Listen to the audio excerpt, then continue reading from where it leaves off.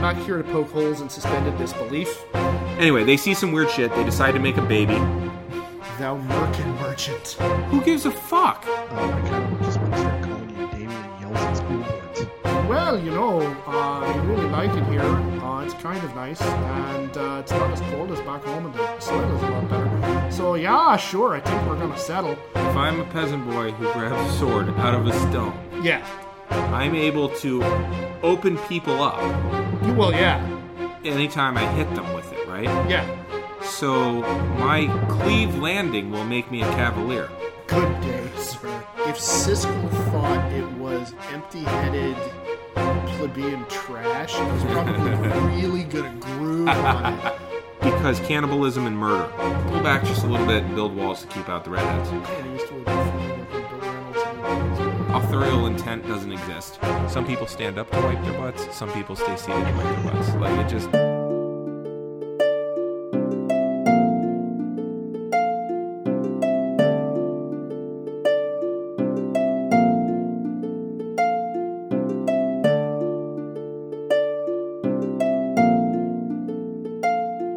This is a Geek History of Time. Where we connect nerdery to the real world. My name is Ed Blaylock. I'm a world history and English teacher of sixth graders here in Northern California.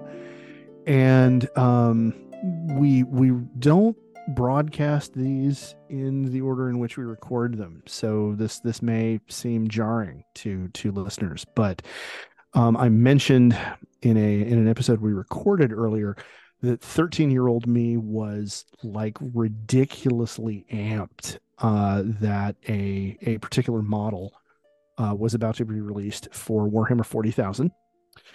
And that model was released, and I picked it up and I held it in my shaking geek hands and had the opportunity to open it up and look at all the parts on the sprue and have my geek out. And that's awesome. The problem is I have been away from the 40K hobby for, since I really picked up a brush or did anything, it's been over a year. And since I was playing the game regularly, it's been longer.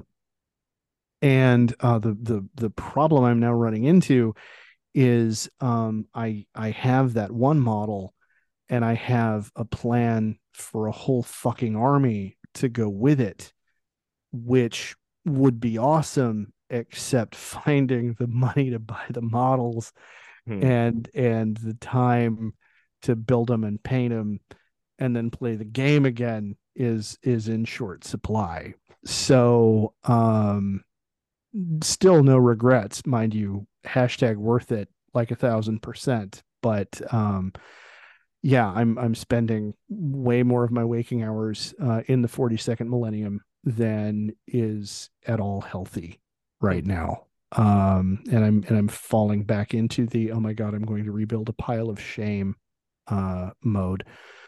So yeah. So that's what I have going on right now. How about you? Well, I'm Damien Harmony. I'm a Latin and U.S. history teacher here at the high school level in Northern California. Your story reminds me of the productivity circle. The productivity circle. You know, you can have you can have three things, and you have to pick two. Yeah. So you can have or you can have miniatures. Yeah. You can have them painted, and you can have sex. Pick two. Okay. Yeah. So. Yeah, well, so there you go. Yeah, not entirely wrong.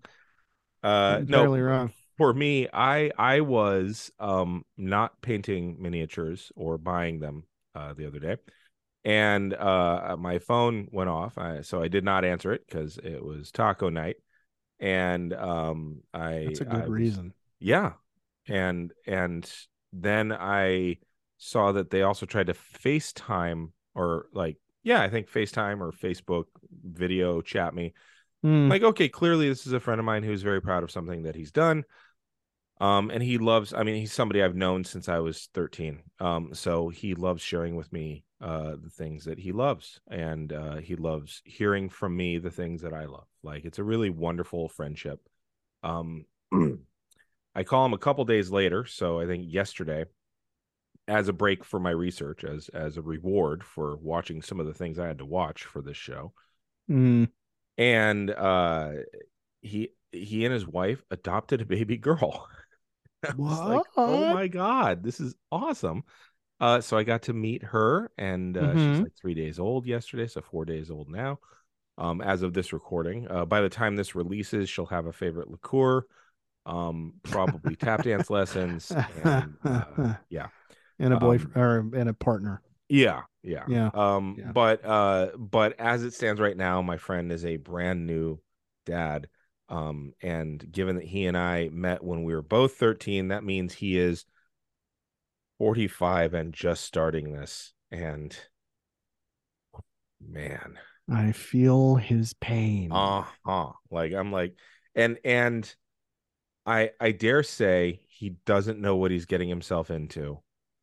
But I also say that about anybody who has ever had children, because if they knew, they wouldn't. They would paint and buy miniatures. That's all they would do. So, Eh, but eh. I'm very happy for them. They did not. I will not be disclosing names, as I did not ask their permission to tell this particular story. So, Okay. if you are that friend, you know who you are, and if you aren't, it could be any number of my friends who are my age, because I've known quite a few people since I was 13. So yeah, it was really All cool. right. It was really neat to see somebody just starting it. And knowing that I am on the tail end now. Both of those things are true. I'm in the final third. You're I'm yeah. Yeah, but in some ways it's the most challenging part. Not for me. Remember, because Okay. All right. this is the age group that I excel with. Always have. Okay. All right. So, but having said that, I will withhold further commentary. Sure. But I mean, don't get me wrong. I did a decent job up until this point, but now I'm in what I call the tumble and polish phase, because there's not much direct stuff that I need to do with them anymore. Now it's just like, here's some guardrails. Let me know if you fall down. Like, Yeah. It's Yeah. very much that. So I look All forward right. to hearing you and one of our guests get to that point. So speaking of guests, we Speaking have of, two guests again, and just so everybody knows, this is the fourth iteration of this episode, or fourth episode of this series. here we go. If you don't know what we're talking about, you really should read the titles. This is either part 4 or D. Either way, you should be going back to A or part 1 and work your way forward, because that's how things work. I don't know what kind of weird ass choose your own adventure way of listening to podcasts you're doing here. But I strongly You're recommend. psychotic. Yes. Yeah. You are a monster. But Ed, would you like to introduce our guests? Yeah. Our two guests have long experience in fan spaces, as you would already know if you're not a psychopath who listens to podcasts out of order. And this time I'm going to hand it off to Sean first, alternating. Sean, go ahead and introduce yourself to the people. Hi, I'm Sean Smith, and I'm a computer geek, engineer by trade, and fanfic writer, occasional fan video editor by hobby. Very cool. And Tessa. Hi, I'm Tessa. I have a lot of experience in fandom spaces, specifically as an artist, where you will find me either drawing deeply emotional, heartwarming stuff or absolutely depraved porn. There is no in between. All right. Well, there we go. And when we last left off, we had gotten out of the Usenet era, and we were moving out of the fanfiction.net era. We were talking about rating systems, if I remember correctly. So let me just kind of ask, and I might be opening a can of discussion worms here by phrasing the question this way.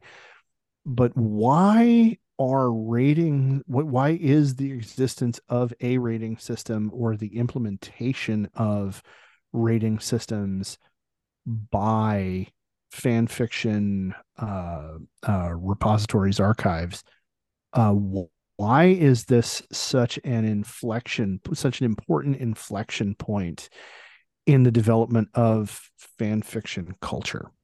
Well, there's two. So the first one is that there's a legal aspect, which is not so much because there's necessarily like an actual legal standing, but there's an implied moral high ground of people who would prefer to limit access to certain amounts of content or certain types of content, which we're seeing in legislation and things like that right now. But none of that is new. There are people that have wanted to limit people's access to materials. And so having a very clear, very consistent, and well organized and accessible way to allow people to sort through media that they interact with gives that supposed moral high ground of, well, we're putting the information out there, we're being very transparent, and so it makes this look like a more legitimate system. But then there's also the aspect of implied consent, because when a person is engaging with a piece of media, if they don't know what is in media, they're not actually consenting to what they are going to consume. Like, technically, yeah, they're opening the file or they're watching the thing or they're doing whatever. But unless you actually know like what's in it, you decision that is best suited for your needs. And especially with certain types of content that can be triggering media for people um, of different situations, like people who have experienced domestic violence or people who have experienced sexual abuse or just people that don't want to read about those things because they're uncomfortable. Um, it has to do with that consent piece. And so the more clear you can be in your rating system and the more specific you can be in your rating system, the more informed that the reader or the viewer will be. And so everybody's happier because the viewer will be able to engage with content that they are comfortable engaging with. And the creator will have people engaging with their content who want to engage with it. And so their possibility of having a more negative reaction from a consumer is greatly reduced, and the abuse that they can experience due to the non-informed consent is also greatly reduced. So that's, I think would be the most succinct way to answer that question. Well done. Okay. All right. Look at me go. No notes, no questions. That makes Yeah. a lot of sense. Okay. Yeah. That makes a lot of sense. Mm-hmm. In regard to yeah, I guess the follow-on question to that is then, how is this what is the historicity, or what is the history of that development? Because we left off on the last episode using this as the like historical inflection point. Mm-hmm. And so what is it? Yeah, what is it that shifted there as we move from Usenet and the earliest beginnings of fanfiction.net? Mm-hmm. What coalesced there around that within fanfiction culture and Mm-hmm. outside of fan fiction subculture? What are we looking at Mm-hmm. as the forces at work there? So I guess if it's okay if I start with this one, I'm going to be coming at this with again like a queer creator lens, and someone who was engaging with a lot of queer content, both through fanfiction.net, adultfanfiction.net, may it rock forever, and then subsequently AO3 and Tumblr.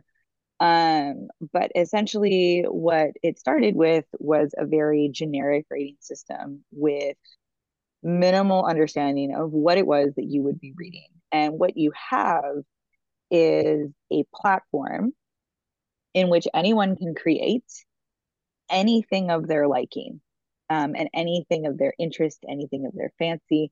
And as we start to look at more mature content, anything of their kinks, fetishes, etc. And so when you don't have a clear way to let a person know, like a cliff notes of what they're going to be walking into, when you see something that has a rating of R, that R can be for numerous things. It can be for scary themes. It can be for violence. It can be for sexual content. It can be for any combination of them. It can be for language. Yeah, I was going to say Some of my profanity. earliest interactions, yeah, with profanity, and they wouldn't necessarily say why, especially when you were looking at content that was being published on LiveJournal or Zanga, where you had to rely on the blurb at the beginning of the post to kind of give you an idea of what you were going to be reading. And this is where it kind of brings me back to one of the things that I had mentioned in an earlier episode of when you have non-queer creators creating fetishized queer content. And without a tagging system, what you would see were ratings or explanations of a rating of a fic that would insinuate that it was going to be really graphic or that there was going to be explicit sexual content or something, when in reality it's just the same sex relationship having any form of intimacy. Or on the flip side, having a heavily fetishized, heavily explicit fic that is not properly labeled, has some really toxic tropes with heteronormativity and the idea of like the girl in the relationship or the guy in the relationship. Where again, if the reader isn't aware of this and then they start like reading this material, they may potentially be really offended, really upset, or really triggered by this type of content. And so the limitations came from having the G, PG, PG-13, whatever, and you just kind of had to hope that you weren't about to walk into a minefield. The other issue was that on fanfiction.net specifically, there wasn't really any type of accountability. So there was no way to actually accurately track, or hold accountable authors or creators that were not accurately rating their work. And so that was part of why you would see a discrepancy of queer media versus cis het media being rated higher than the other, and other things like that. And so what, oh, sorry, go for it. I say the other part of this is the timing issue. Mhm. And separate from cis, being gay or het, is the fact that 1998 was when the Children's Online Privacy Protection Act what became law in the United States, and it had a fairly chilling effect on a lot of the archives, because they were saying, in the event parents are letting their little ones go run around on the internet and do whatever they want and get anything, it's all your fault. And so there was a certain amount of of fear of absolute litigation. fear of Yeah. litigation.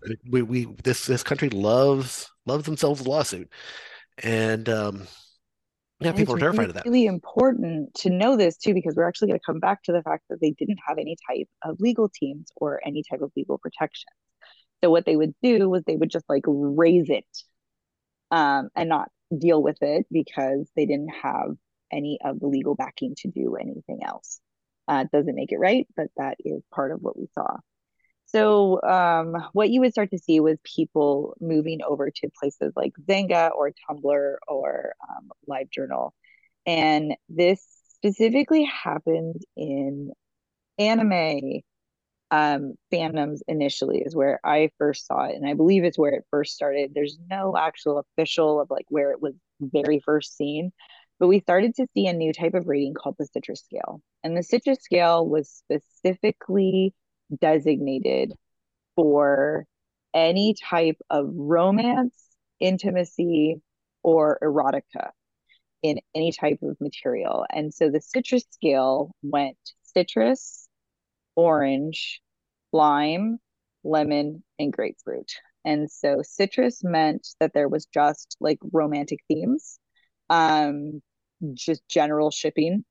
Why was Orange meant, hmm, real quick? Why was citrus the acid used to denote romance? Hentai great porn. question. It's from an anime that was called Cream Lemon, which was a hentai, yeah. Ah, okay. And so lemon we'll get to, but so citrus was like general.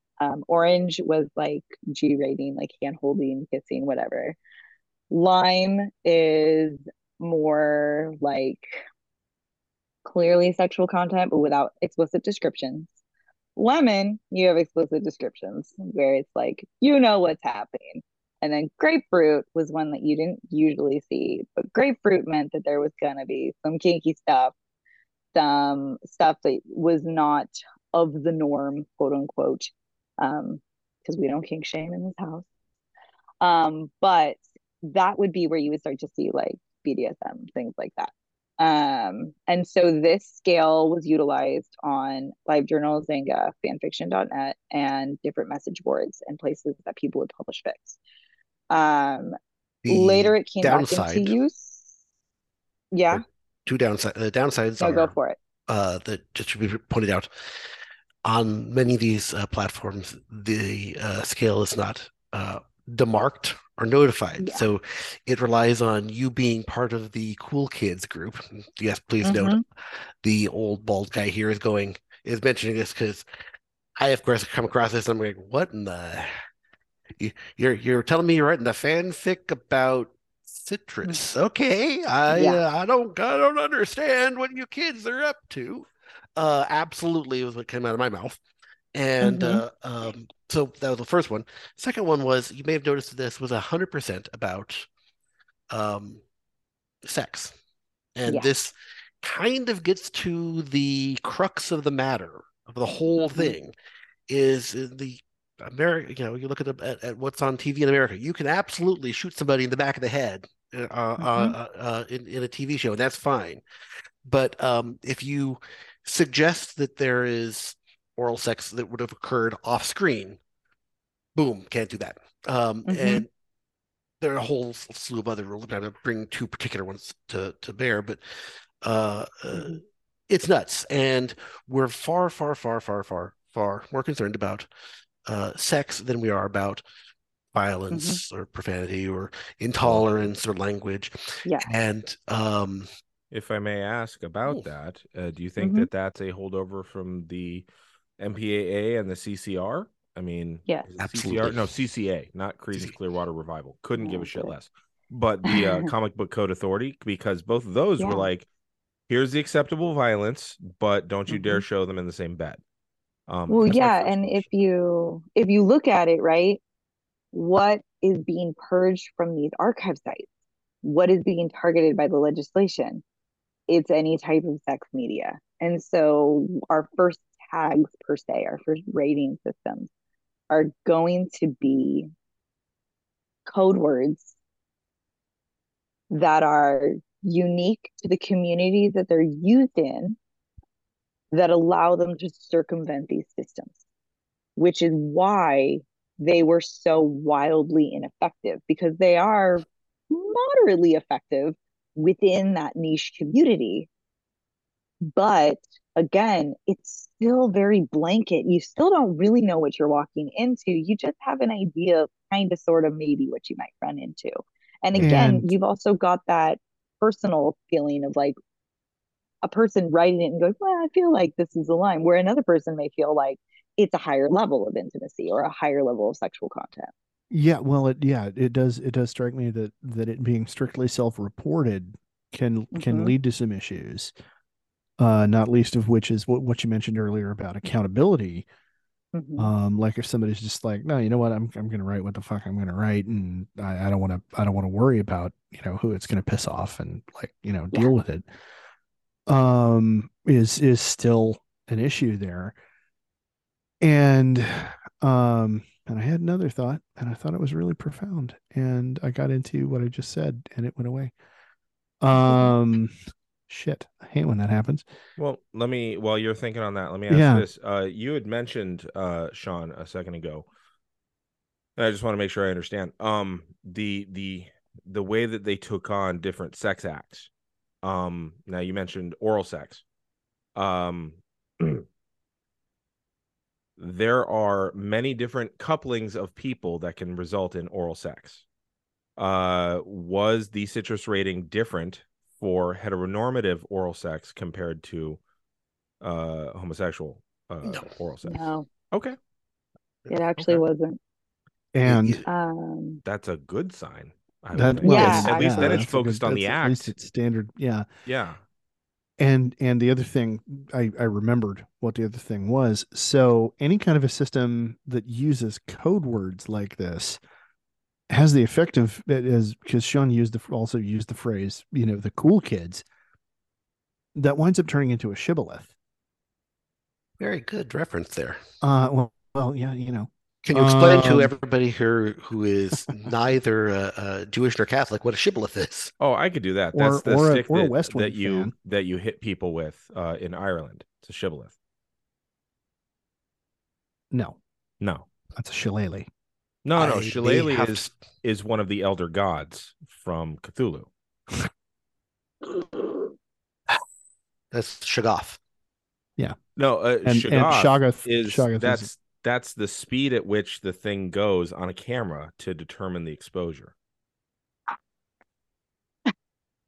So anyway, for those of you shtick. who aren't familiar with the term, there's a passage from the Bible in which there's internecine warfare between various of the 12 tribes of Israel, and the code word that one of the groups uses, the password to be allowed past a checkpoint, is the word shibboleth, because the dialectical differences between the tribes meant that there were certain groups who could not pronounce shibboleth because it would come out sounding as sibboleth.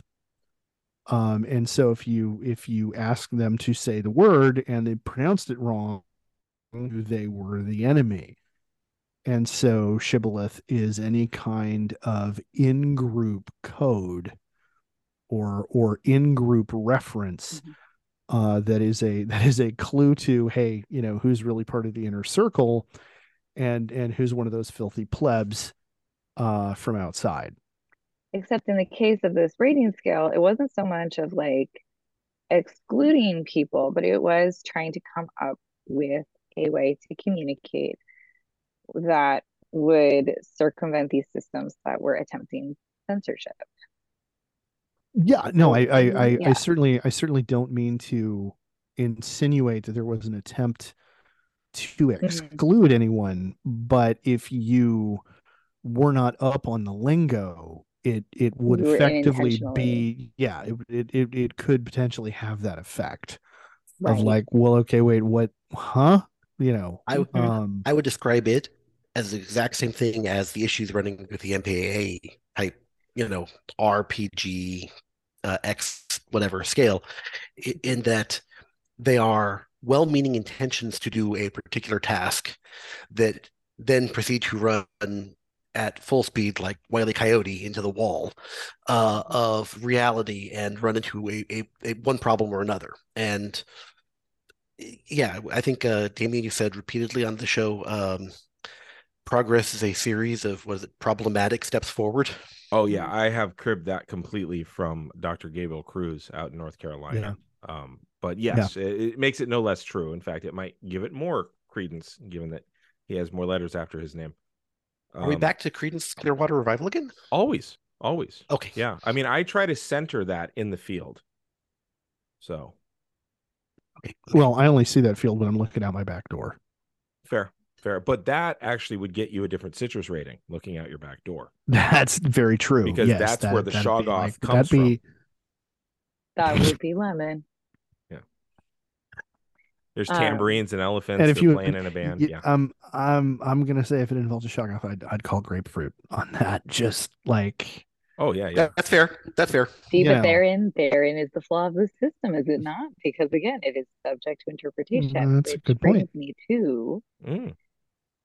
some of the cool tagging systems that we started to see. And What kind of systems? so, I'm sorry. tagging systems. So, Tagging. Okay, just the tagging audio went. systems started to Hmm. develop in which a user on various platforms could tag or label their content with certain phrases or words that would be searchable and then would link their content to other content that is similar. And one of the places that we saw this and still exists is on Tumblr. Tumblr started having a tagging system in which you could put specific tags on your posts. I think you're limited to 140 characters, much like Twitter at this point, where either the tags are helpful, and it will tell you like what the fandom is and what the content is, whether or not the person created the art, things like that. Or it can be like a magical journey of consciousness streaming, which is part of the flaw in Tumblr, is that the tags can be any tags that you want. Um, they have multiple times done things to attempt to refine the tagging system. Actually, just last year, because in 2019 they did the great Tumblr porn purge, in which anyone who produced any NSFW, which is not safe for work content, any type of erotica photography, any type of art, writing, anything that was considered to be sexually explicit, what they did was they shut it all down. Posts were deleted or hidden from view, accounts were deleted. And the main thing that actually caused this purge was because there was this idea that people were using the platform for sex work, posting pictures, etc., basically before OnlyFans was like a thing. And so it was like a non-paid way. They didn't have to pay to utilize this platform in order to engage in sex work online. And naturally, the main lens was save the children, because definitely there's a bunch of children on Tumblr doing sex work. That makes perfect sense. The main thing Or was that Tumblr doesn't have a legal team to do anything if they are accused of this. right. And porn bots are still on there. We Sure. had and they're fandom themed now, which is Hmm. kind of hilarious actually. But Well, they did this giant porn purge where a lot of artists actually left. I will say, Hmm. because I remember when that happened, because I have a lot of friends who do fan Hmm. fiction and costuming and stuff like that. And pretty soon, all Hmm. of their erotic stuff was just, wholesale, just gone. So instead of using, Hmm. the old phrase of use a broadsword when you should use a scalpel, they napalmed the village when they should have used a They did. scalpel. And They this was only the most recent razed it. version. Right. But what I We was going to say was that one of their justifications, which it does hold some water, is that anybody could find porn accidentally or on purpose if they were looking for it. And since you don't have to be 18, all you had to do was type in words like deep throat, and you would get Do to. that on Google. That's very true. It's very, very true. But that was the thing that they were saying. And it's like, Hmm. well, okay. It's one of those, you can use the truth to hide a bunch of bullshit, which is what they Yeah. did. And like you said, they did not have the legal team. So there's like, fuck it. We don't want to lose everything. So here's what we're doing. And yeah, they Yeah. napalmed the village. And it was a huge thing because a lot of artists who had a huge body of work, um, it was just gone and they didn't have it like really anywhere else. And so you'll still see artists, but like randomly will come back, because there was a moment, I want to say 5 months ago, 6 months ago, where there was a misleading communication that was sent out where they were basically saying that they were going to allow it under certain things with their tagging system, where you could tag it NSFW or you could tag it mature. And a whole bunch of people were making just stunningly tasteless jokes. My personal favorite was the meme was cycling around of the Urukai saying meat's back on the menu, boys. Great. And then abruptly there was like which is going to be another point I come back to, but because there's so many people that are in fandom, people who are also lawyers were like reading through the terms and conditions, whatever, and going, no, hold on, don't do it, don't post the thing. Um, and they're not as strict anymore, I will say, because I have made it my personal game to play will Tumblr ban this or not. Mm. And if you do things, because like I had drawn some, I don't remember what was it. What was important is that it was a non-lady nipple, and they hid it. It got hidden, and it was said to be explicit content. And they have people that check it, and I think I literally challenged it with, "That's not a lady titty. Like that's not lady nipples. You're stupid." And they put it back. I would So like to they're point still out that like sexist, but non they're pretty non-lady funny, nipple is a good name for a band, by the way. right? Yes. So a jug band, obviously. Oh, Oh, nice. So, It would be a good one. so before we get to the Drawing that. 2019 stuff, oh no, I'm drawing that. God damn it! I'm drawing. Fuck. you're gonna draw it. Make them So, all fawn characters too. Like they're all just like hillbilly goats. I'm gonna Like draw the stupid. yeah. Billy, nice. Yeah. yeah. All right. There you go. So anyway, Sean, you were about to Oh. say before the I'm gonna get blocked by so many 2019. people. Yes, the before the 2019 bit from Tumblr, we Mhm. mentioned there was the 2002 bit where fanfiction.net did a purge of their archives by notifying people in advance and communicating and whatnot. Then you get to 2012, and Oh, yeah. this one is when the admins acted selectively. They targeted particular stories for being, quote, too mature. The common theme Mhm. with their selection was now it really was full on LGBTQ AI. I mean, it was like Mhm. Bob It was has gone crazy bad. with the with the edit hammer, and they purged 62,000 stories from the archive without any notification to anybody, without any communication, just delete them. They Yep. couldn't save it. They couldn't do anything. It was just gone. Yeah, with and your recourse is to maybe go to the ocean and yell at it because that's the only thing you can do. There's no recourse, no response, no debate. Just And it's and automated, so there's it's no one to talk to. it's almost like they really didn't want people to play with them anymore, and everyone actually then did, as a matter of fact, tend to pick up most of their toys and walk away. And Mhm. now is probably a good time to mention that after the debacle that was the first pass through by their admins. Moderation algorithm. No, these were actual Oh, okay. moderators. These are Oh, actual. wow. Yeah, I know, right? Well, that's part of it was, of course, human decisions being really bad. Uh, the Organization for Transformative Works was created in 2007. Um, this is the point at which when OTW creates what is known as an archive of our own. Yeah. Sometimes you'll see it abbreviated as AO3. Yeah.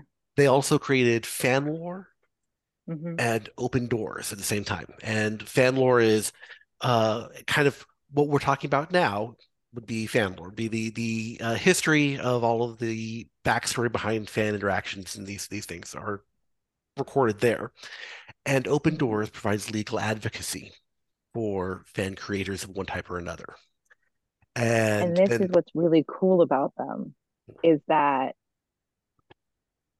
they were able to do the legal advocacy and everything because what you had were people in fandom who realized that there's other people in fandom and that people in fandom are people who have day jobs, who have fields of expertise, who are like leaders in their fields, who have skills that they can share in order to preserve fan content and canon lore and fan lore and want to put their energy into it so that the energy that they put into their creations isn't just wiped off the face of the planet whenever they feel like it. And so that is where they were able to tap into things like lawyers who are writing fan fiction or who are reading fan fiction, and engineers and software engineers and programmers who are writing fan fiction and reading fan fiction. And they are literally creating an archive that not only has an incredibly powerful legal team, an incredibly knowledgeable legal team, a really good platform that is run by people who interact with it. It's not automated. People who have been in fandom and have seen the failings of rating systems, tagging systems, things that make it weak to legislation or public judgment, and like witch hunts and things like that. And they are combining all of these forces into a nonprofit that can raise funds and protect the creative materials that people create as a collective. The tagging system, should just be pointed out, is ludicrously, wonderfully, amazingly powerful and easy to use, and it's actually documented. It really and is. You can hold people accountable. You can put, if somebody doesn't tag a fic appropriately or doesn't tag material as triggering, you can notify and put a marker so that that person will have to change it. They won't necessarily have it be wiped off the face of the map, but there's accountability. You can't just sneak it in. You have to accurately tag your work. It sounds like a more honest and accountable MPAA, because that's kind of what they do in the MPAA. Is they'll give you a note like change this scene, and then people go back and they edit and stuff like that. But that's about where the accountability ends, which is why famously South Park, had the Satan dick pics section, because they were like putting stuff in there for them to be like objecting to. And then they did. Yeah. So he, I want to say the story goes, he changed the penis to be a different kind of penis, and that was it. And it counted, but you're talking about actual group accountability. It's interesting to me here because what we're talking about is you're essentially talking about an author's collective. Yeah. And it's a nonprofit one because is anybody making any money off of this? No, all of their Right. money goes to funding. And actually, I just share this because they are currently in the donation phase. And this is just how popular and how much of an impact that they have. Like, just to give you a numerical thing. Every year they do a fundraiser. If you donate $10, you get added to their board, whatever. Sure. They ask for $50,000 every year. They try to raise $50,000 in order to be able to have the funds that they need to run the website effectively. As of today, which I think we're on day 2, $230,326.19.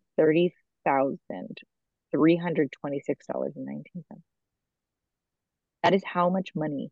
And that's not the end. I guarantee you it's going to be insanely higher at the end.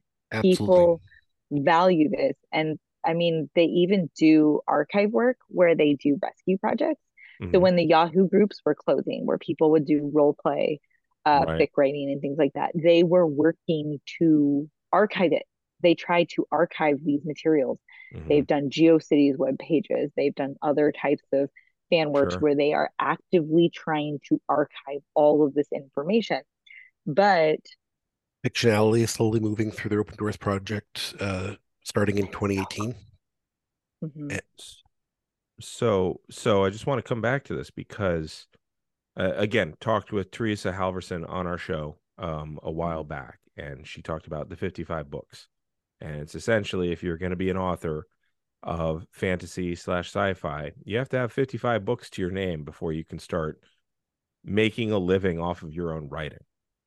And that is, hoping that the publishing house picks you up and continues to let you do all that kind of stuff. And theoretically you're making money doing that. And it's just you doing that and you're kind of at their whim. This is, like I said, more of a author's collective.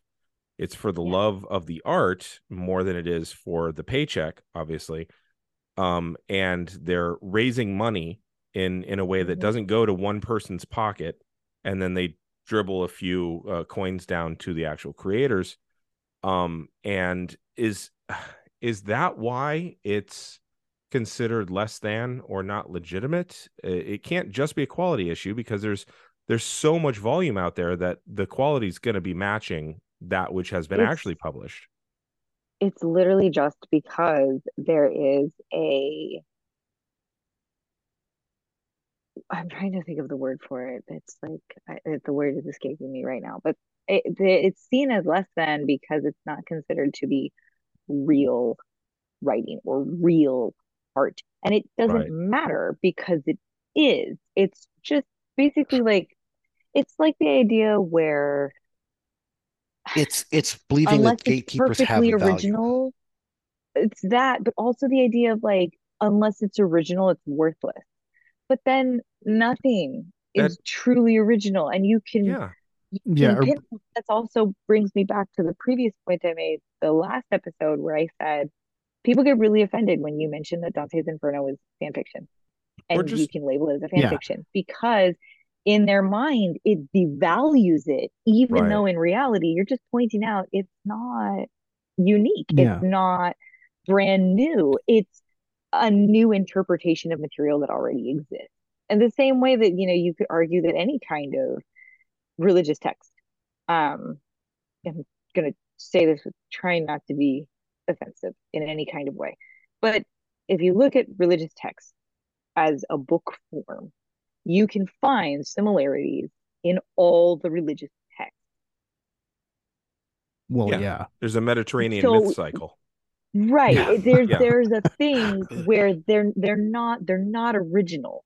They're yeah, all kind of they've all got aspects of each other within them. And Hmm. so yeah, it's that kind of a thing. And so to tell somebody that their art or their creation is worth less because it's inspired by something else, it literally just exists to attempt to delegitimize and cut down the person who has done the thing yeah, by a person who can't do the thing or doesn't want to do the thing And part of yeah, or it, doesn't want to be judged for doing the thing. They don't want to experience what they are doing to someone else who has there put their stuff out there. and there is the other half of that one, which I mean, the if you look at the long-standing history of art forgery, Mm-hmm. uh, I mean, it's huge. It's just ludicrous amounts of money, and everybody who has bought a forged painting immediately turns around and is screaming bloody murder. The painting did not change between Right. when you bought yeah, it and when you discovered yeah, somebody else painted, but you had a belief that a person with a name that you knew had been the one with the brush, not somebody who was competent and skilled and created this thing that you liked, but the person with that name. And that provided a yeah, value, an intrinsic value separate from the art itself. And I feel like yeah, that is a portion of this, and that if it is in a book form on a shelf somewhere and a company has put their name on it and printed it out, that has more value than if a company didn't put their name on it. If I But can it say brings yeah. me to actually like another thing that we've been seeing in fandom spaces more recently in the last like 2, 3 years, I want to say.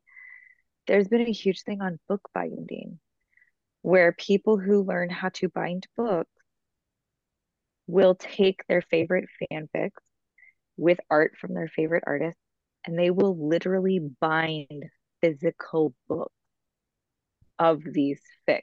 I mean, and they're beautiful. Oh yeah. Hmm. And they will at times sell them just for the cost of the material. They will send them to the authors or the artists, um,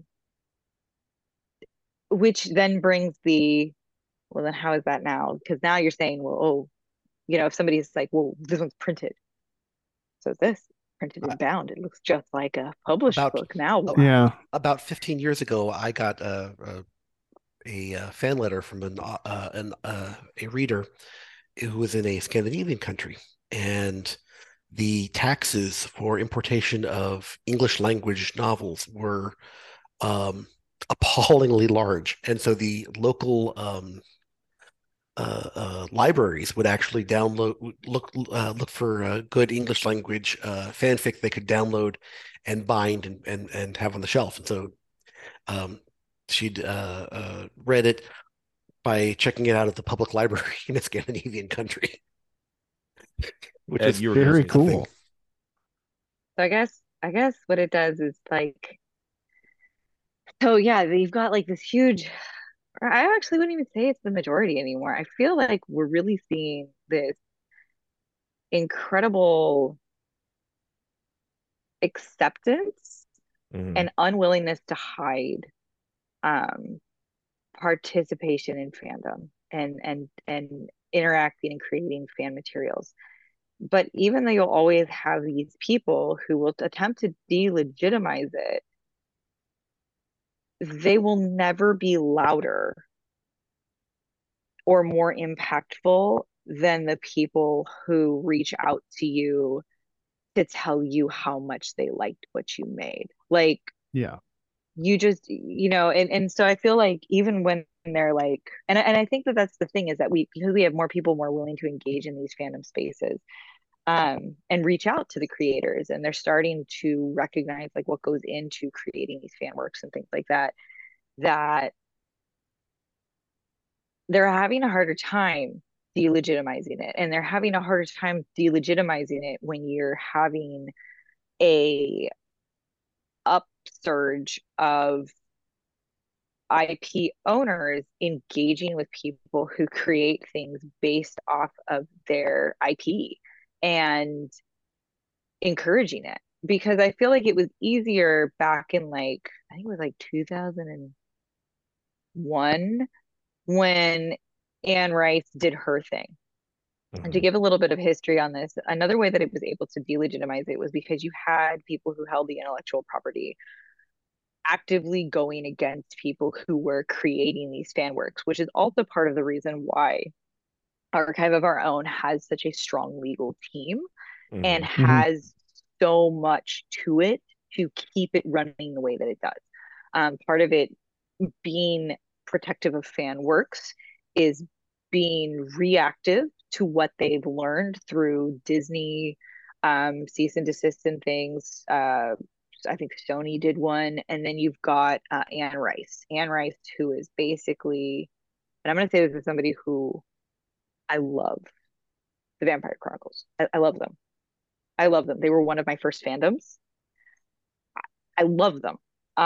But for somebody who wrote an incredibly explicit BDSM fan fiction AU of fucking Sleeping Beauty, she had a lot to say negatively about fan works.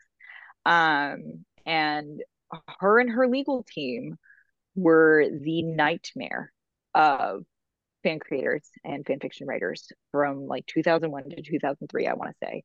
She would do cease and desist. She would target specific individuals.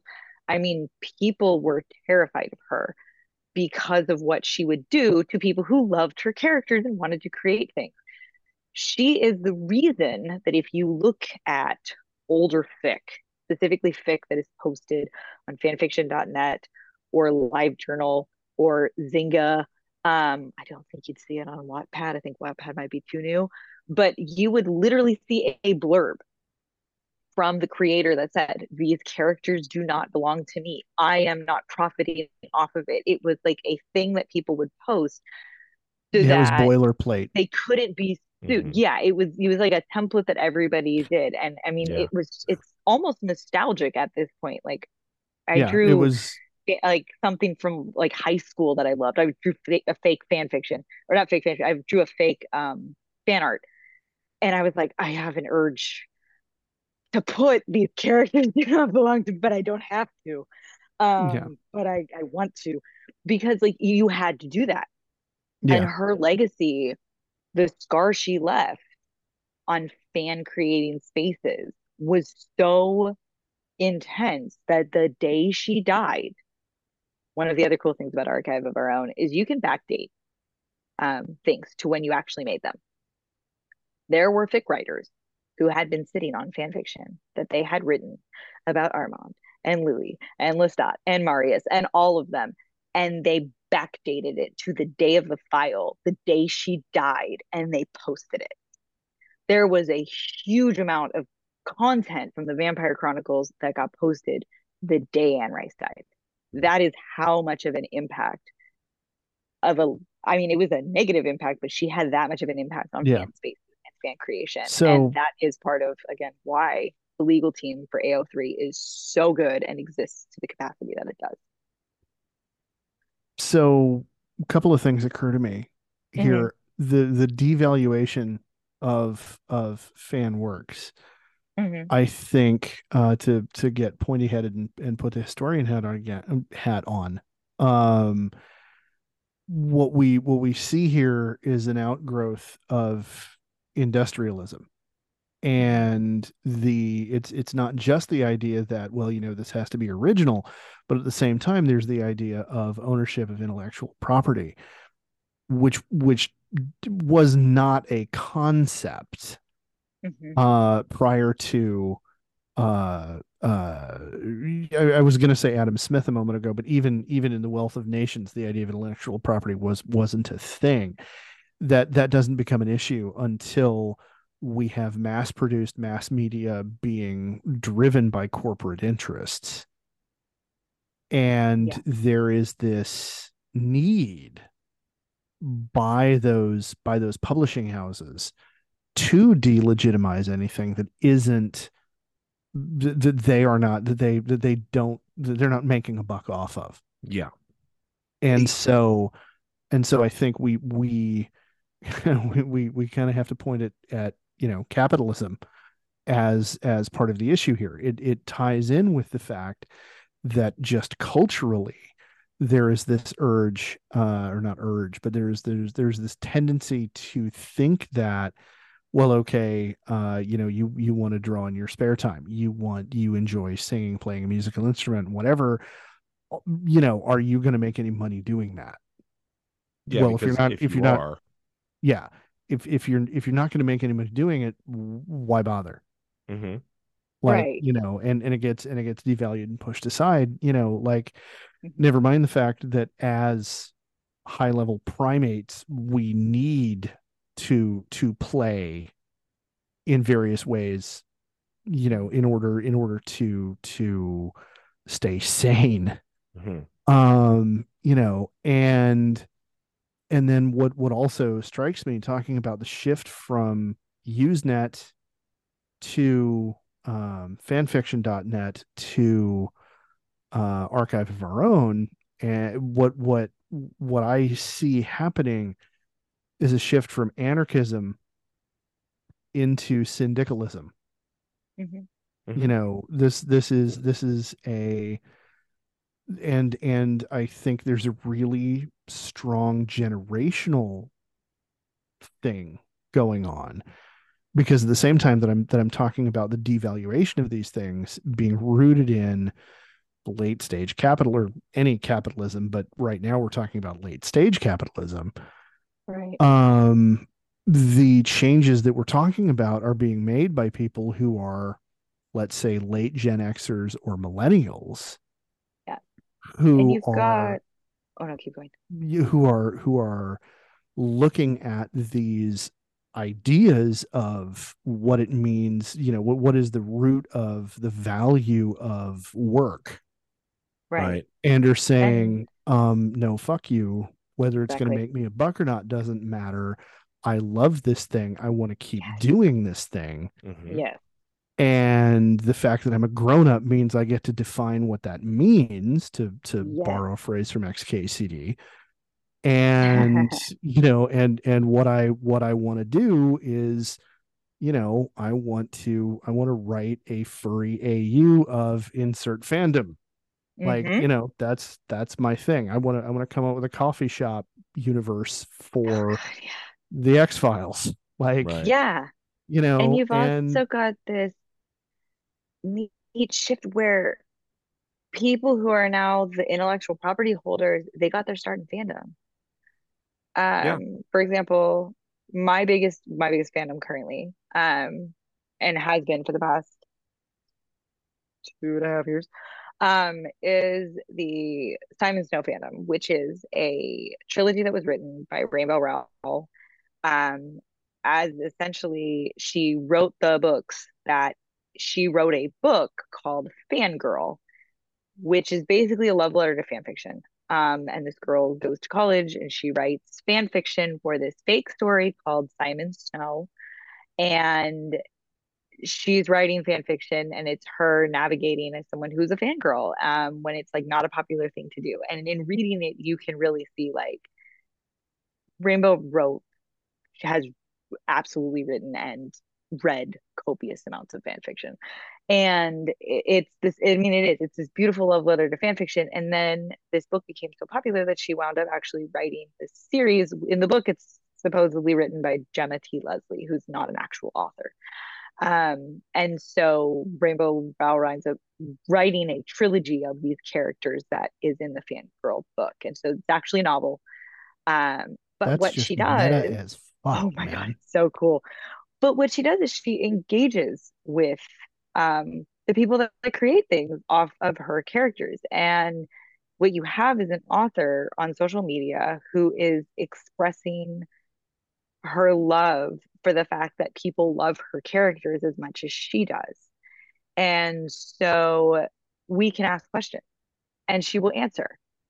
We can make jokes about changing things in the canon. And if sometimes somebody has like a really good idea, she'll be like, fuck it, yeah, that's canon now. That's better. She engages with artists the most because she can like look at our stuff without having the weird legal crossover. She can't read fan fiction, but she's aware of people who write a lot of fan fiction, and she's aware of the people who do a lot of art. And like, what's cool is that she will do things to legitimize basically the creations of the people that are involved. She will repost our art. She will, make comments about our art or add where it fits in the canon or something. And it creates like more of a community. And there's a lot of authors actually now, that got their start in fan fiction that still engage in fan spaces. And you may not necessarily know what fan fiction or what fandom they were in. Sometimes they're just like on Tumblr, like, fuck it, yeah, here's my AO3 handle. It just really depends on the author. But having that as well further legitimizes the art because, like, for example, with the third book that came out July of 2020, 2021, I don't remember. The third book in the trilogy came out and everybody was like really excited about it. She wound up working with artists. She reached out to artists who are fan artists and had them do work for promotional things for this book. She has fan artists do the end pages of the books, like artists that I've seen on Tumblr. I mean, I'm you've going gone, to I'm going to throw the huh? opposite direction out there Yeah. because I think it's also interesting to see the people who are the opposite of inclusive in many different ways, Mm-hmm. and how they're engaged. It gives me an opportunity to quote a paper by Jennifer Dugan, Mm-hmm. who wrote Transformative Readings, Harry Potter Fan Fiction, Trans Queer Reader Response, and J.K. Rowling in Mm-hmm. 2021. It's awesome, by the way. I mean, I just want to flat know, out. did she write other books? I've only read this. She may be incredibly Keep going. I'm looking prolific. this up because I think she might Okay, have written a book I really like. Keep going. I would be unsure. I'd be unsurprised because everything I've read, I've only read this, and I was like, oh, I want to read everything she writes. But she points out the textual inclusivity of Rowling's Harry Potter works, Mm-hmm. and that Rowling's current real world exclusionary politics exist. And one of the ways that readers have squared that circle is to excise the author and create transformational works. She points out, this Dugan pointing out, that the texts are explicitly about acceptance, but the implicit ideology, the author's unexamined assumptions in her own head, are all white, heteronormative, gendered, and appearance biased. She points out the contentious nature of the children's literature, that different groups define very differently what's considered acceptable, and Rowling does a lot of taboo topics for children's literature: vulgarity, bestiality, alcoholism, excrementality, homosexuality, but only by slightly occluding them from the direct reference and just inferring from context that they're there. This type of quote unquote sensitive reading bears a striking resemblance to reading a queer coded work. My favorite 2 lines from Jennifer Dugan. 1, frankly, it would be difficult to argue that the Harry Potter texts do not contain queer elements, as a surface reading of the first novel quite literally documents Harry being freed from a life in a closet and introduced to a non-normative magical subculture by a pink umbrella wielding half giant. Yeah, okay. Love that. Yeah. Followed by second favorite line. It is inevitably difficult for a fan who has read and seen hundreds of different depictions of Draco, Harry, Ginny, or Blaise Zabini, and accepted all of them as valid, to completely dismiss new emancipatory revisions. In other words, once you've been exposed to fanfic and seen that there are a billion different ways this could go, you're like, yeah, I believe that. That seems totally legit. And that's a reasonable response in the universe. It's totally okay if Harry Potter is gay. It's totally okay if a character is transgendered. I've seen that. Well, even if we ignore the really obvious symbolism that was just mentioned of Harry literally coming out of a closet, Kind of hard to, though. I don't understand how anybody can read Prisoner of Azkaban and not see lycanthropy as a stand-in allegory for homosexuality as a targeted category. Like, I just That's why I thought casting David Toulees was a really good move toward that, because he is as gender fluid an actor in his presentation of his characters as I've ever seen, from Dragonheart through that. Yes. Yeah. No, it was, even though he might not mean to, he is very clearly. Well, we've figured out that that authorial intent is dead. Like, although David Toulees did say that he actually did play Remus Lupin as gay. That was actually he did. He was absolutely under the impression. And I'm telling you, I know I wrecked it last time. All the young dudes makes all of the things that Rowling fucked up make sense in a really loving and beautiful way. Sure.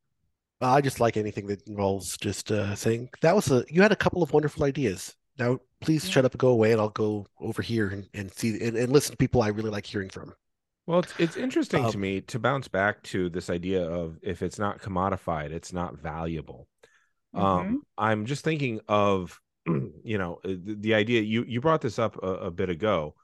If it's not original, somehow it lacks value. And I'm thinking about like Michael Stackpole, Timothy Zahn, Christy Golden, Aaron Alston, Troy Denning. All of these are authors who have found great success playing in other people's sandboxes. Yeah. Timothy Zahn wrote Thrawn. Thrawn has shown up now in canon, not just book canon before the Great Schism of 2016, but then book canon after the Great Schism of 2016, because they're like, we like this character a lot, we're going to bring him back. But then also in cartoon canon. All of these authors, Christy Golden famously said, I tend to make more money and get more people reading my stuff when I'm writing for someone else's in someone else's intellectual property. She's real big in the Warcraft community. She's real big in the Star Wars community. So clearly them writing not their own IP isn't the thing that makes them more legitimate than somebody else doing the same thing. Even if you take a look at Star Wars Insider magazine, they would have like 4 or 5 page stories. All of those things were still considered more legitimate than fanfic, and it comes back down to the commodification. Who is this putting money in the pocket of? And if you don't do that, then somehow you're not a real artist, which is funny because they talk about people doing things for the love of the art. And that brings me back actually to the forgery thing, because a forger is an artist. Like if you listen to interviews with people who forge currency, they speak of it as it's an art. They talk about And the it science is. of doing it as an art, and it is an Yeah. art. It just happens to be one that destabilizes currencies. Yeah. But if you Which look, and tells you they're how real nerds. currency is. yeah, and well, they're intense nerds. right. That's like Yeah. Hyper these are, focused, yeah. carving I those think it grooves. just really comes down to where you place your value. Yeah, And I think we're starting to see a shift of people who place the value away from the material and away from the money, because we have been living through recession after recession, historical event after historical event. And instead, we're seeing value in love and community. And so we're seeing more of a legitimatization of these fan works, because instead of them being seen as you not being able to make your own stuff, right, which you're still making your own stuff, you're just right. using other people's toys to do it. But it's being seen as a love letter. It's being seen as a offering to a community to share something that you have created within a community. And I think that that is part of what is legitimizing it more and more Yeah, as we move forward. Because again, like I said, we've got multiple authors posting their AO3 handles, their author handles from fan fiction that they've written, or authors admitting they're authors in fandom spaces, right. or people engaging and reaching out to fan creators. Like I know that there were people that like have done things for Marvel that have been brought onto Marvel projects because of Right. their cosplays and things like that. Miles Because Morales starts as a fanfic, Yes. yeah, Well, a but Donald it's Glover. really Yeah, cool because this love that causes this creation, even if sometimes the love's a little fucking weird, like let's yeah, be real, sometimes our love letters make you go, you guys okay over there? yeah. But regardless, Right. there's value in that connection. There you're starting to see this shift, and I think that that's really what is changing a lot of the way that people are interacting with fan media and are being more accepting of fan media. and Sean, see, you were going to say something. indeed, I wish that I thought that was the cause, but I don't. I mean, I like that cause. That's a great cause. I wish I believed it. What I see is a different bit historically is that there is a tendency today because of legalism to disclaim ownership, to choose to create for the desire to create and not to make money. And historically, what has always happened with fanfic is the attempt to make money off of the back of somebody else. And in many cases, obliterate the original art to start it with. So, what I did not understand, when I first read it, was that Bram Stoker's Dracula is fanfic. Mhm. And I've always heard like, oh yeah, it's vampire story, blah blah blah. It's been in no. Mm-mm. He wrote it in 1897. In 1872, Sheridan Le Fanu wrote Carmilla, Yeah. which is basically the example, only it's lesbian vampire fan fiction. Well, and Yeah. lesbian vampire fiction. Uh, and what Bram Stoker did was, well, he didn't have a computer to just do Control C, Control V, but he changed it to turn Carmilla into Dracula to make it heteronormative. Mhm. But it apes, he copies the first person narration, he copies the mystery around the vampire. Lucy is the character he creates, and Laura is Sheridan's character, who is described using the exact same phrases. The character Sleepwalk, they have elderly vampire experts that comes to investigate the vampire. They describe the illness, this in the exact same phrasing. I'm sorry, I Dracula, don't understand how this is fanfic. This sounds like plagiarism. Yeah, that Like doesn't he's sound like trying to make fanfic money to off me. of it. Well, yeah, and succeeded, and Yeah, well, but his fanfic was kind of the opposite of what a good fanfic author did. Was rather than saying why is this excluding me, he said, I hmm really wish this excluded some people, and he excised sure. all of the gay out of it, and then proceeded to make a lot of money and then sue people. He Steve Jobs did. He completely Steve Jobs did. Yeah. And please note, his widow actually managed to get Murnau to destroy every copy of Nosferatu when that was made at the turn of the century. It's only blind luck we still have a couple of copies left of that film. That's how you can see it. Wonderful work, Mhm. not Dracula, but it was close enough that Right. she sued the heck out of it. And that's just 1880 and 1890s. Okay. Um, So we're seeing then a community that is growing beyond the desire for money and just a love of doing it.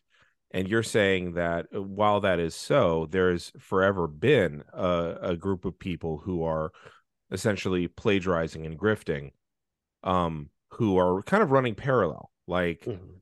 they're A- both doing the same thing, but for wildly different reasons. And and the fear those won. different, yeah, and because it's the standard, I'm afraid you're going to do the thing I want to do. Yes. And that signaling that happens. Yeah. What Yeah. is it? Projection? Yeah. The every accusation is an admission. Yeah. Oh, Yeah. it's fascism 101. Mm. Tessa, what you were talking about a little bit earlier reminded me of the time that I met Diogenes. And I only say that slightly tongue in cheek. In my junior year in high school, or the summer of my junior year in high school, I hung out with a lot of the homeless folks, the unhoused, living in Walnut Creek. They caught and killed a goose, and we cooked it that night on a shopping cart because it's basically a grate. And one of the guys, I mean, I was talking to him. I asked him one day, as my 17-year-old self, I said, I gotta say, you don't sound like any of the other people under this bridge. You sound like you could fit into the square world perfectly fine. And he says to me, I ran really, really hard and they took it all away. So I ran even harder and they took it all away again. And now I don't run anywhere and they have nothing to take. And the result's the same. And it just kind of reminds me of like people are like, look, I've got a day job. I don't need to use this to make money. And so I'm doing it for the love of it. And it just kind of reminds me of Diogenes, whom I met and shared goose with. And at the Mhm. same time, I'm always very hard nosed about this. Pay your artists.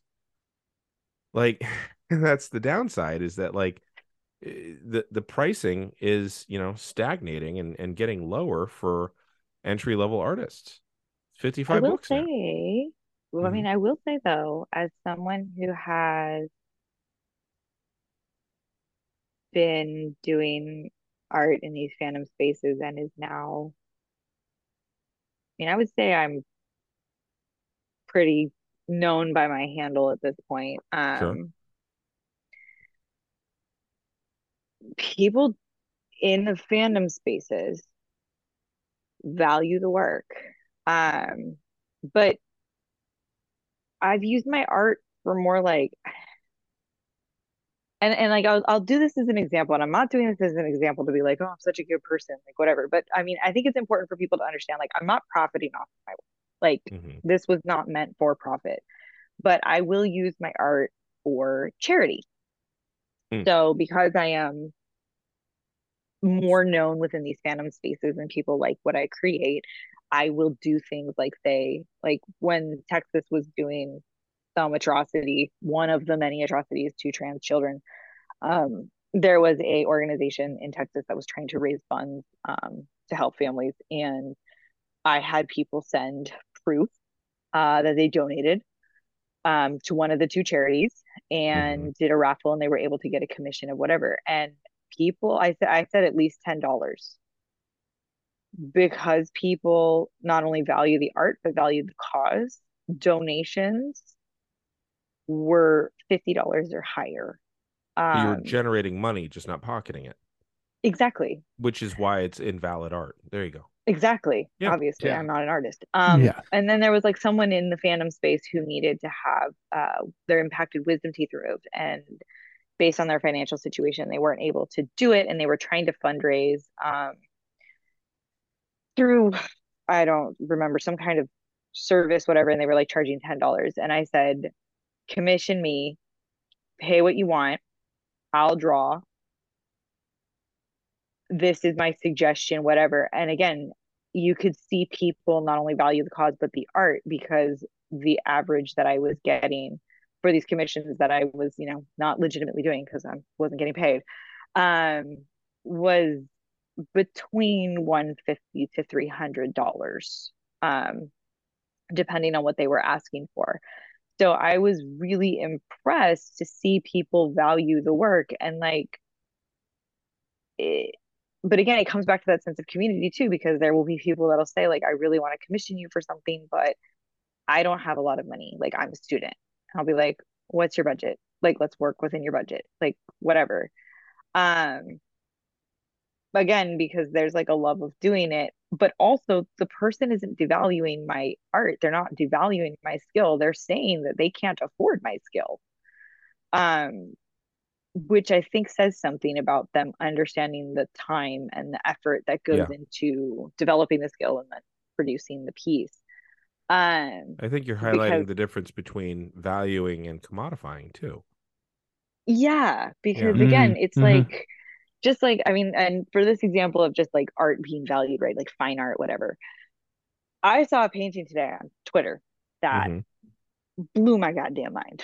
And the skill of this artist is unbelievable. I mean, it looks like one of those like 15th, 16th century paintings of a table, a still life of a kitchen table with all of the things on it. And I immediately was like, I need to buy a print of this from this artist. Like, this is incredible. However, as somebody who's looking at it from the skill set, I know that there's a whole bunch of people that would literally look at the same piece and be like, that's the stupidest thing I've ever seen. This person is a waste of space. Why do they even do this?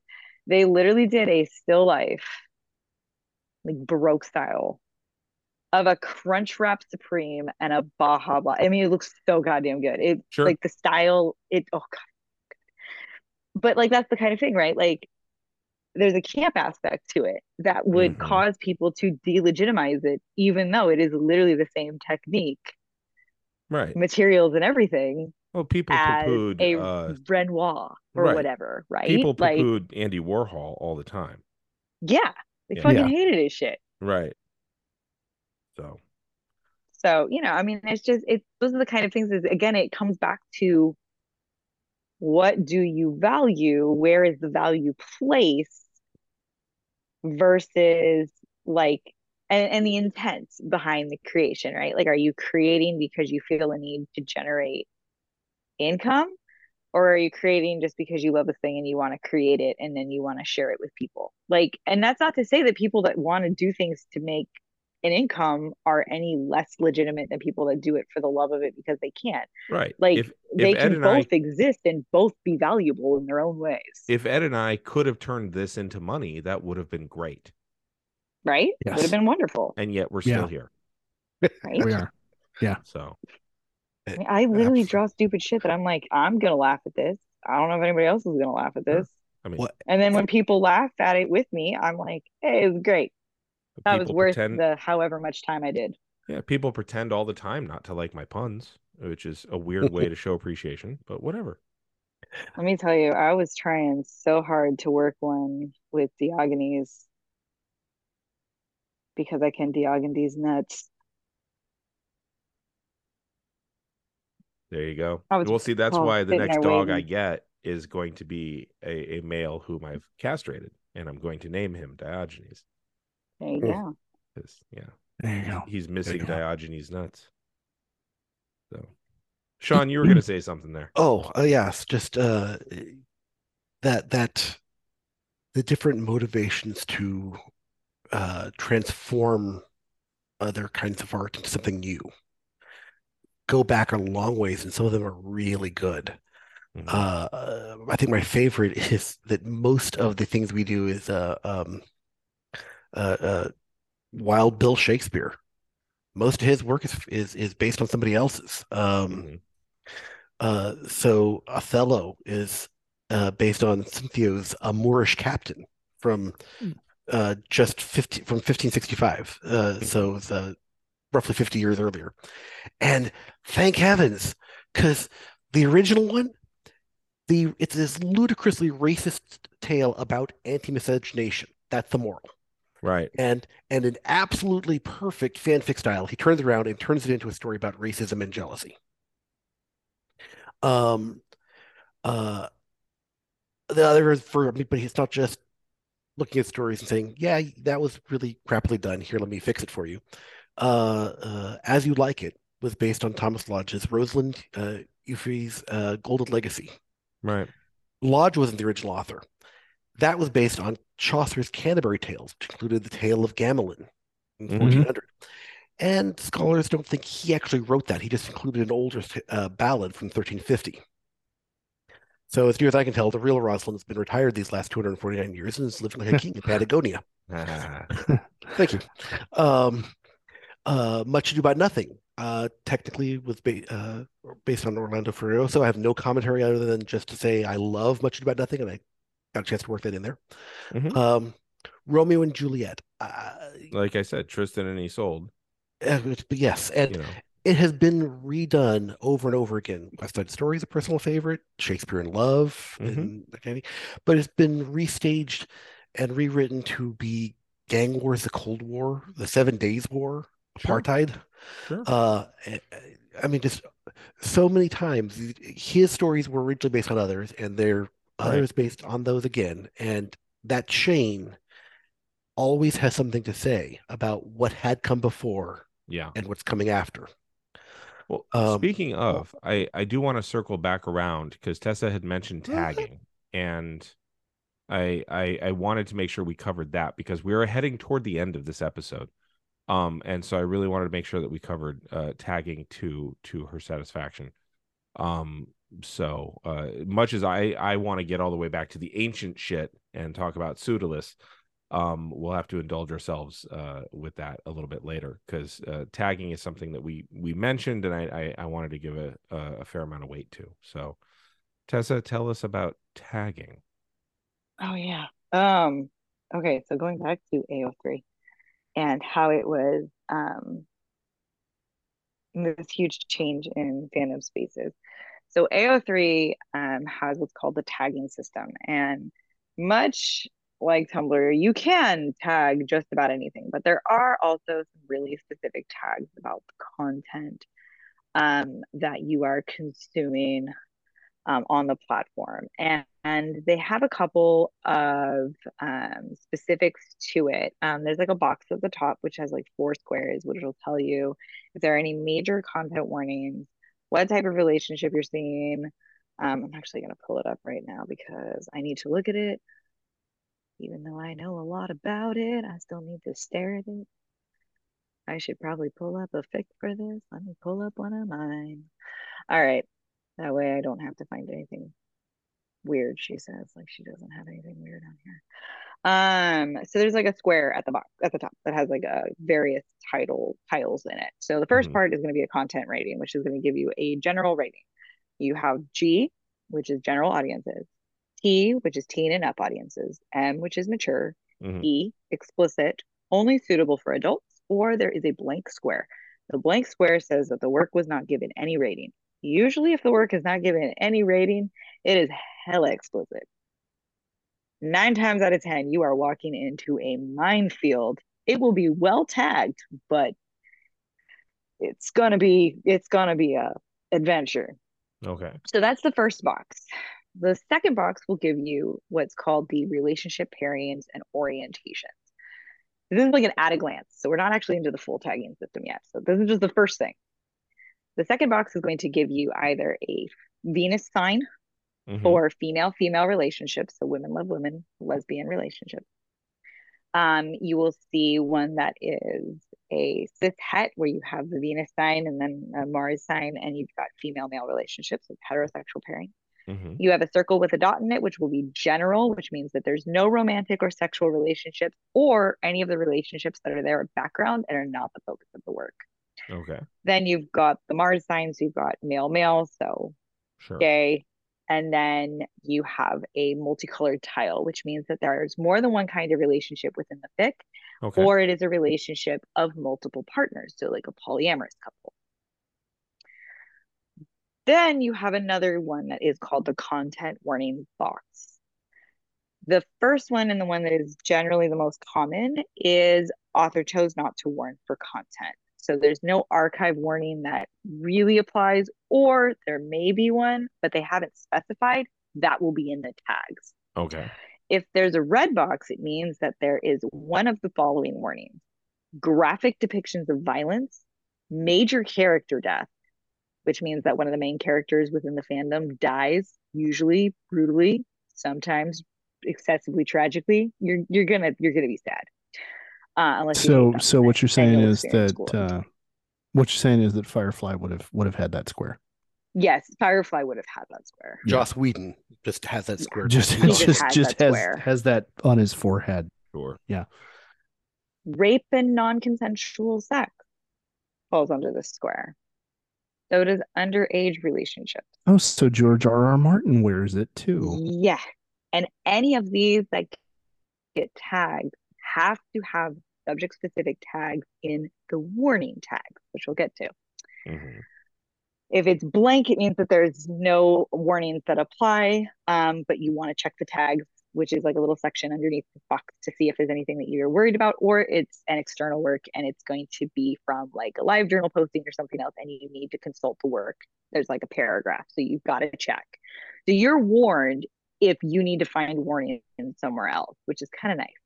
Mhm. The final part is that it'll tell you if it is finished or if it is in progress or it is unknown. So if you are somebody who likes to read a fic that is finished, that is a very helpful box for you. Yeah. So this is the at a glance.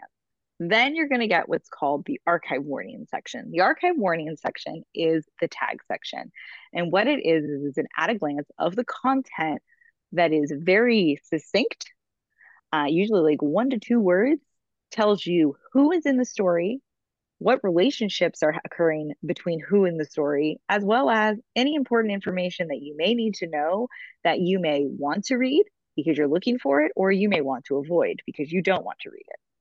And so what you have is this phenomenal way to easily see whether or not you're going to open this and start reading. And there's kind of a running joke because you can tag a lot.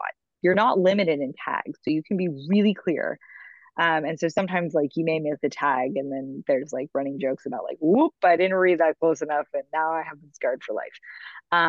But anyway, so the first thing that you'll see are a series of tags that say the characters that are in it and their relationship. If there is a slash between the 2 character names, that means that they are in a romantic and or sexual relationship. If there is an ampersand, the and sign, that means that they are just friends or interacting with each other. If there's no slash or ampersand, that just means the character is there, they are mentioned, and they will be present in the story. So if you have somebody who you really hate, maybe don't open that one. Then you start to get the specific tags. And so you can do tags. There are fandom specific tags that occur where I'm like looking for some of ours, I'm which going is here's a couple of examples. Common ones for relationship tags you might see would be things like enemies to lovers, or yes, slow burn, or established relationship. yes. You know, And then there's my personal favorite, which is idiots in love, idiots in love. which implies that they all love each other, but they're too stupid to figure it out. And you get to watch them try to figure it out. We also have like, there are like fandom specific ones where we have like Simon Snow doesn't have wings and a tail, because if you don't want to write it or draw it, you just throw it out there. You're like, nope, it's not canon. Go away. I'm sure that there's a bunch for like supernatural, probably like Castiel is a human or something, and so there'll be these little ones. But then you also have content specific ones, including ones that are very specific to the sexual content, sexual actions, kink, fetishes, etc., that could be present in the tags. And what's cool about AO3 is that when you have an account on there, you can do what's called filtering, where you can preset tags that you do not want to see fixed that are tagged with it. So if you are someone who listened to my 3-minute explanation of Omegaverse and you said, absolutely the hell not, fuck that shit, no way, you can actually make it so Omegaverse or ABO doesn't show up ever. Like it'll automatically filter it out. It won't show up on your feed. There's no way for you to accidentally click it. They have a ton of very specific tags. If you don't have the tag there, it's not already in the archive, you can add it. There are some people who, I'm going to say this because I'm one of them. You make like a tag that's specific for yours. So for mine, I made a joke off of the magic is friendship. So whenever it is porn that I have created, the tag is the magic is semen. So if you don't want to see any of the porn that I've created, you should block that tag because then you won't have to see any of the things that I've drawn that fall into that category. There are also ones that is the no beta, we die like fill in the blank. Those ones are universal, but also fall under fandom specific. So if you are, let's say you're in to the Game of Thrones fandom and you could say, no beta, we die like Ned Stark. Okay. That would be something. So you automatically, it's fill in the blank with whoever dies within your fandom. And new fandoms, if they don't really have like a major character death or a generic death that is constantly referenced, they will put no beta, we die like men. Just to basically say that no one has proofread this, they just raw dogged it, like threw it up there. So if you see errors, whatever, that's why. There's also the tag, which I've referenced earlier, the dead dove do not eat. So when you see a fic that has a major archive warning for like major character death, non-con, something non-consensual sexual relationship, something like that, they really mean it. So when you see dead dove do not eat, you are getting exactly what it says. Like you are getting exactly what it says. And anything that's in the tags that they tag, if they tag BDSM, if they tag, I'm trying to think of like ones that like I would actively avoid, like water sports, something like that. If you see that plus dead dove do not eat, there's no hyperbole. They're not doing anything. It's not like a joke. It's like that's what's in there. When you open the fic and you read it, that's what you're getting. So that also really helps because if you're someone who doesn't want like a literal major character death within your fandom, you don't want to read that, you can filter out major character death, dead dove do not eat. Okay. And it won't show up for you. Or you know to avoid it if you come across it. So, but this is incredible because previously, right, you just had grapefruit, which means so there's something kink related happening that is up to the mercy of whoever labeled this. Whereas now, if I go in there, I know exactly what's in there. And so if I look at it, I can go, ooh, I don't know. Or sometimes you literally sit there and go, the hell is that? And then you find out something new and you can either be like, absolutely not, or you can be like, all right, okay, maybe that's fine. So part of what you mentioned previously was that there's accountability under the system. Yes. So if, for example, I was writing an AU fic for Twilight in which it's Bella and the oh darn it, I'm forgetting her name. The vampire, the Cullen sister, Alice, quotes Alice. Yeah, I hate that I know that. Okay. You so if I was, if I was writing an AU where no, the main relationship is Bella Alice, Mm-hmm. And I put in there if I mislabeled, and Mm-hmm. instead of putting Bella slash Alice, Yes. I said Bella ampersand Alice. Yes.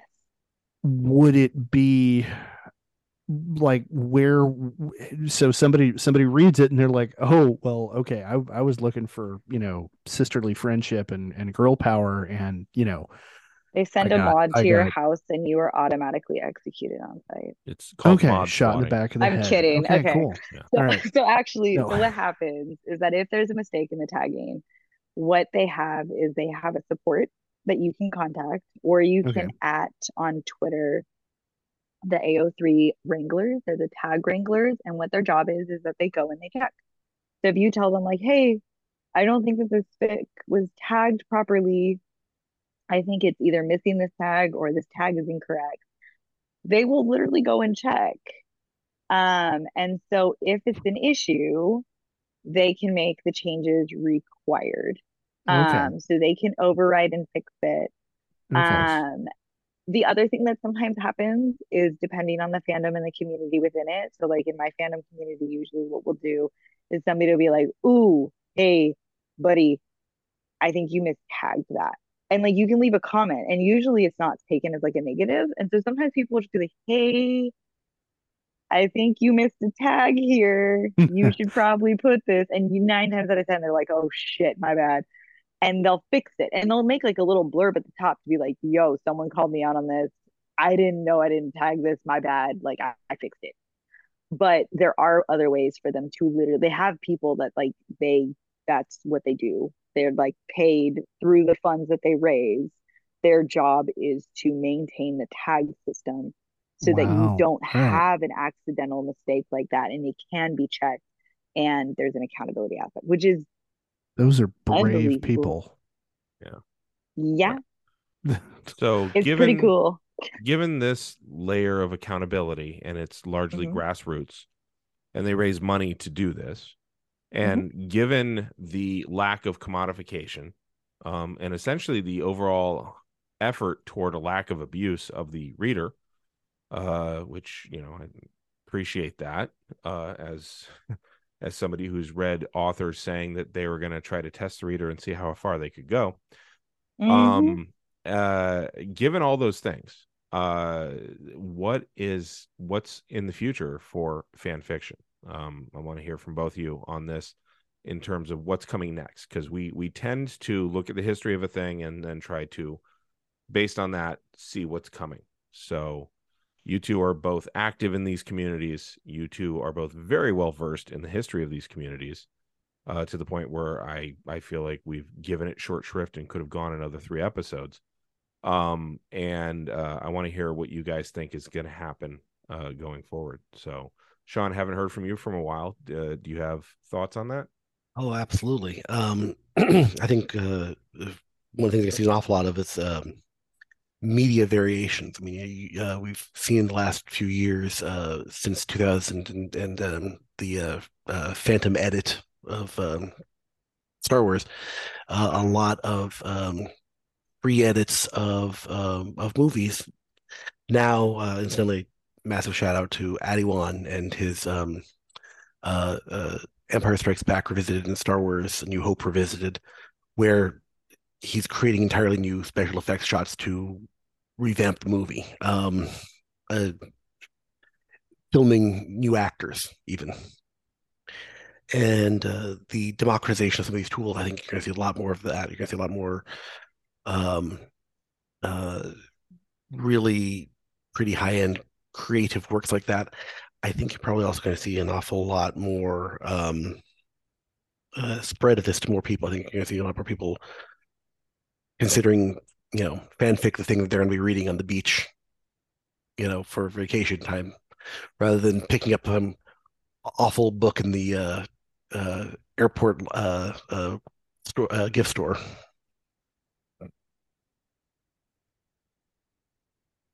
Okay. Cool. Tessa, what do you think? I can see it going two ways. We continue on this trajectory where people are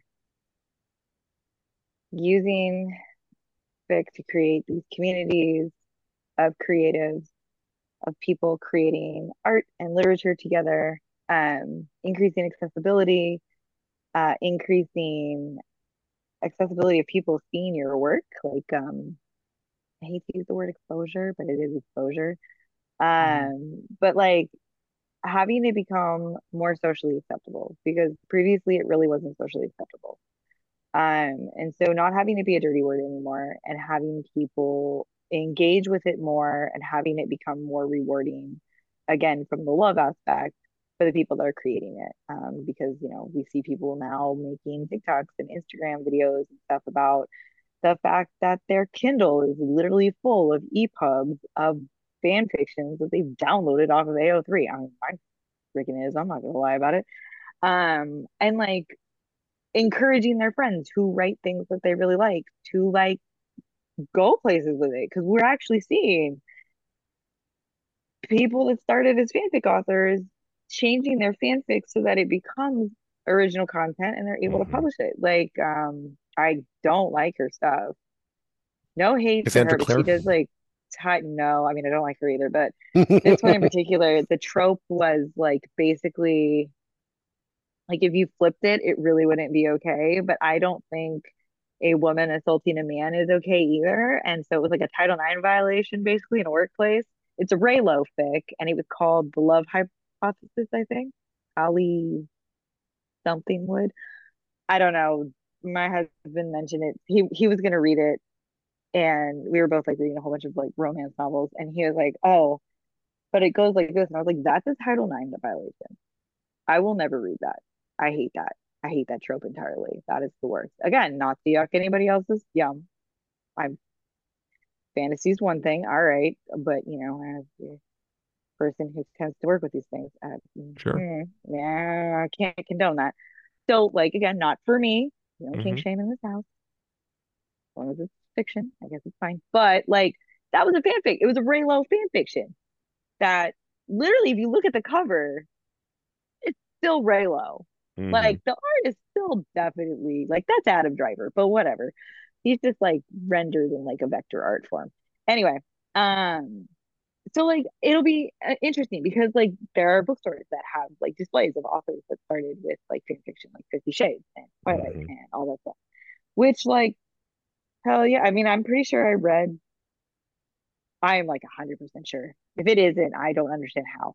But like I read a book called If This Gets Out, and really cute, very tropey, boy band, and I was like, this is a One Direction fan fiction. This Okay. has to have been a One Direction fan fiction. If it isn't, I don't believe you. But I mean, it was cute. It didn't matter. It was cute. But so we're either going to see this continued appreciation for fan fiction and this Mm-hmm. continued embrace of people that are fan creators, or we're going to see what starts as like wholesome engagement and interaction with fan creators and bringing them into IP spaces into expletive. And I'm really hoping it's not the expletive one. And I would Mm. love to see it continue to be like a mutual agreement, people being willing to work as opposed to feeling forced to work. And Gotcha. right now, with what I'm seeing and what I'm seeing with AO3 and how fiercely people are defending these fandom spaces and how important it is for people that these fandom spaces be preserved. I'm hoping it's going to be the Library of Alexandria that doesn't get burned down. Okay. So yeah, that's actually the analogy that occurred to me was you know when you talk about all the folks that are involved in it and all the folks that are involved in especially the fan lore portion of it. Yeah, I think we need to worry less about it being burned down and more about storage media changing too rapidly for things to be shifted over. Uh, you know, with the march of technology, which is a whole other historian talk I could Oh yeah. get onto on another occasion. But yeah, Cool. All right. Well, geez, thank you both for being here with us and for taking us on this long and winding journey. Yes. It was, Thank you for what people tolerating the don't long and winding journey. what people don't know is that we edited about 8 hours of content out of this. Yeah. So that's on the cutting room floor. That'll be the bumper reels for years to come. There you go. Yeah, for Yeah. forever. So, well, let's go around the horn as I see it. And Sean, what are you recommending people read, or what media would you like them to partake of? I'll say two. First one is Alexandra Quick and the Thorn Circle by Inverarity. It is the first in a series of novels that are in the Harry Potter universe, but are completely disconnected from it and set in the United States, dealing with our history and our um, failings over time. It's truly amazing, wonderful. Basically, it's what J.K. Rowling would have written had she not sucked. I'd also tell you to go look up Adiwan's versions of Star Wars and Empire Strikes Back. They are the definitive versions. Cool. Thank you. Tessa, how about you? All right, I'm actually looking in my little thin PDF EPUB files. I'm gonna also recommend two. I'm going to do one that is a fan fiction off of the novel Red, White, and Royal Blue by Casey McQuiston. Definitely read that book if you haven't. Most of their stuff is actually all three of their books that I've read are really good, but this fic in particular is by an author that goes by Clotted Cream Fudge. They are probably one of the wittiest and funniest authors I've read. Their banter is peak. I have like laughed till I've cried. And it is called You Know the Rules. And I highly recommend that you read it. And I can only hope that someday somebody will tell me what they thought of it and probably yell at me because there is absolutely a lovely little surprise in there once you start reading it. And then trying to find it, what did we call it? A friend of mine wrote it. I did art for it. I don't know why I'm going to put this on there, but I will because she's such a good author. Her name on here is Pretty Lights Big City, all one word. She writes numerous fics in the Simon Snow fandom. Really, really talented author who does very emotional and meaningful adult content. So I will say that if you are under 18, don't touch this with a 10-foot pole, please. Well, you shouldn't be listening to this podcast anyway. Yeah, but Yeah. super don't. And it is called, what did we call it?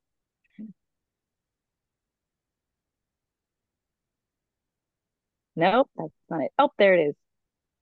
It is, nope, that's not it. Just kidding.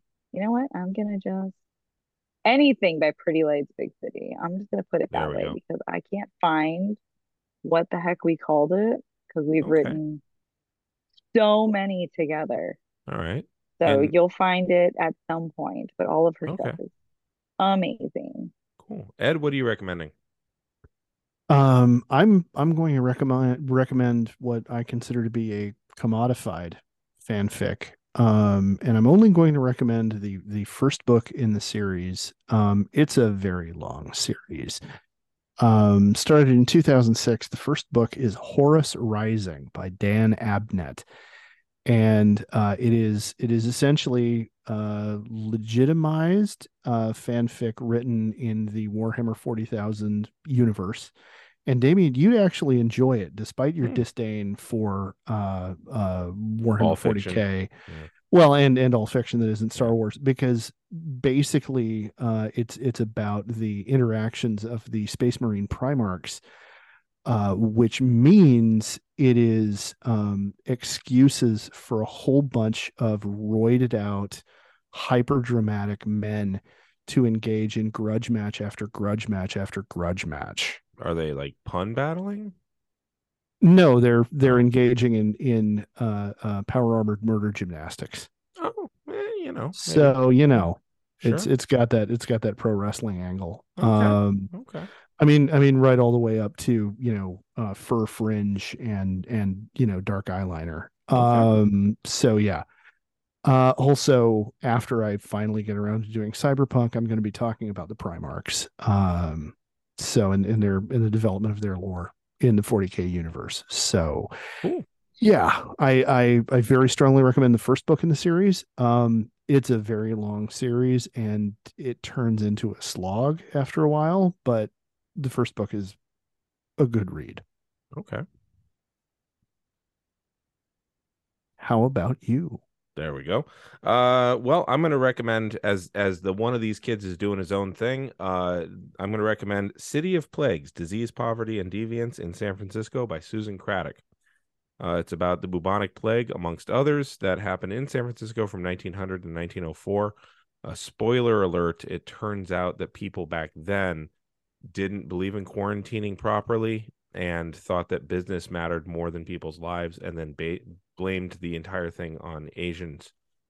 So yeah, it's a good thing that we've learned so much from those lessons. Time is So a compressed disc. yes. So anyway, that's what I'm going to recommend. Sounds delightful.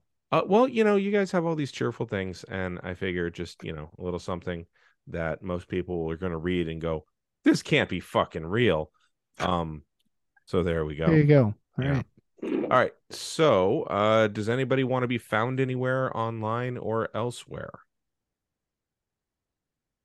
Getting head Not shake, I. head shake, head shake. Okay, Ed. Don't find me. There you go. Ed, where can you find Or if us? you do, don't admit that you found me. There you go. We collectively can be found at wubba dot geekhistorytime.com. Or you're listening to us, so you've either found us there or you've found this podcast on Stitcher or the Apple Podcast app.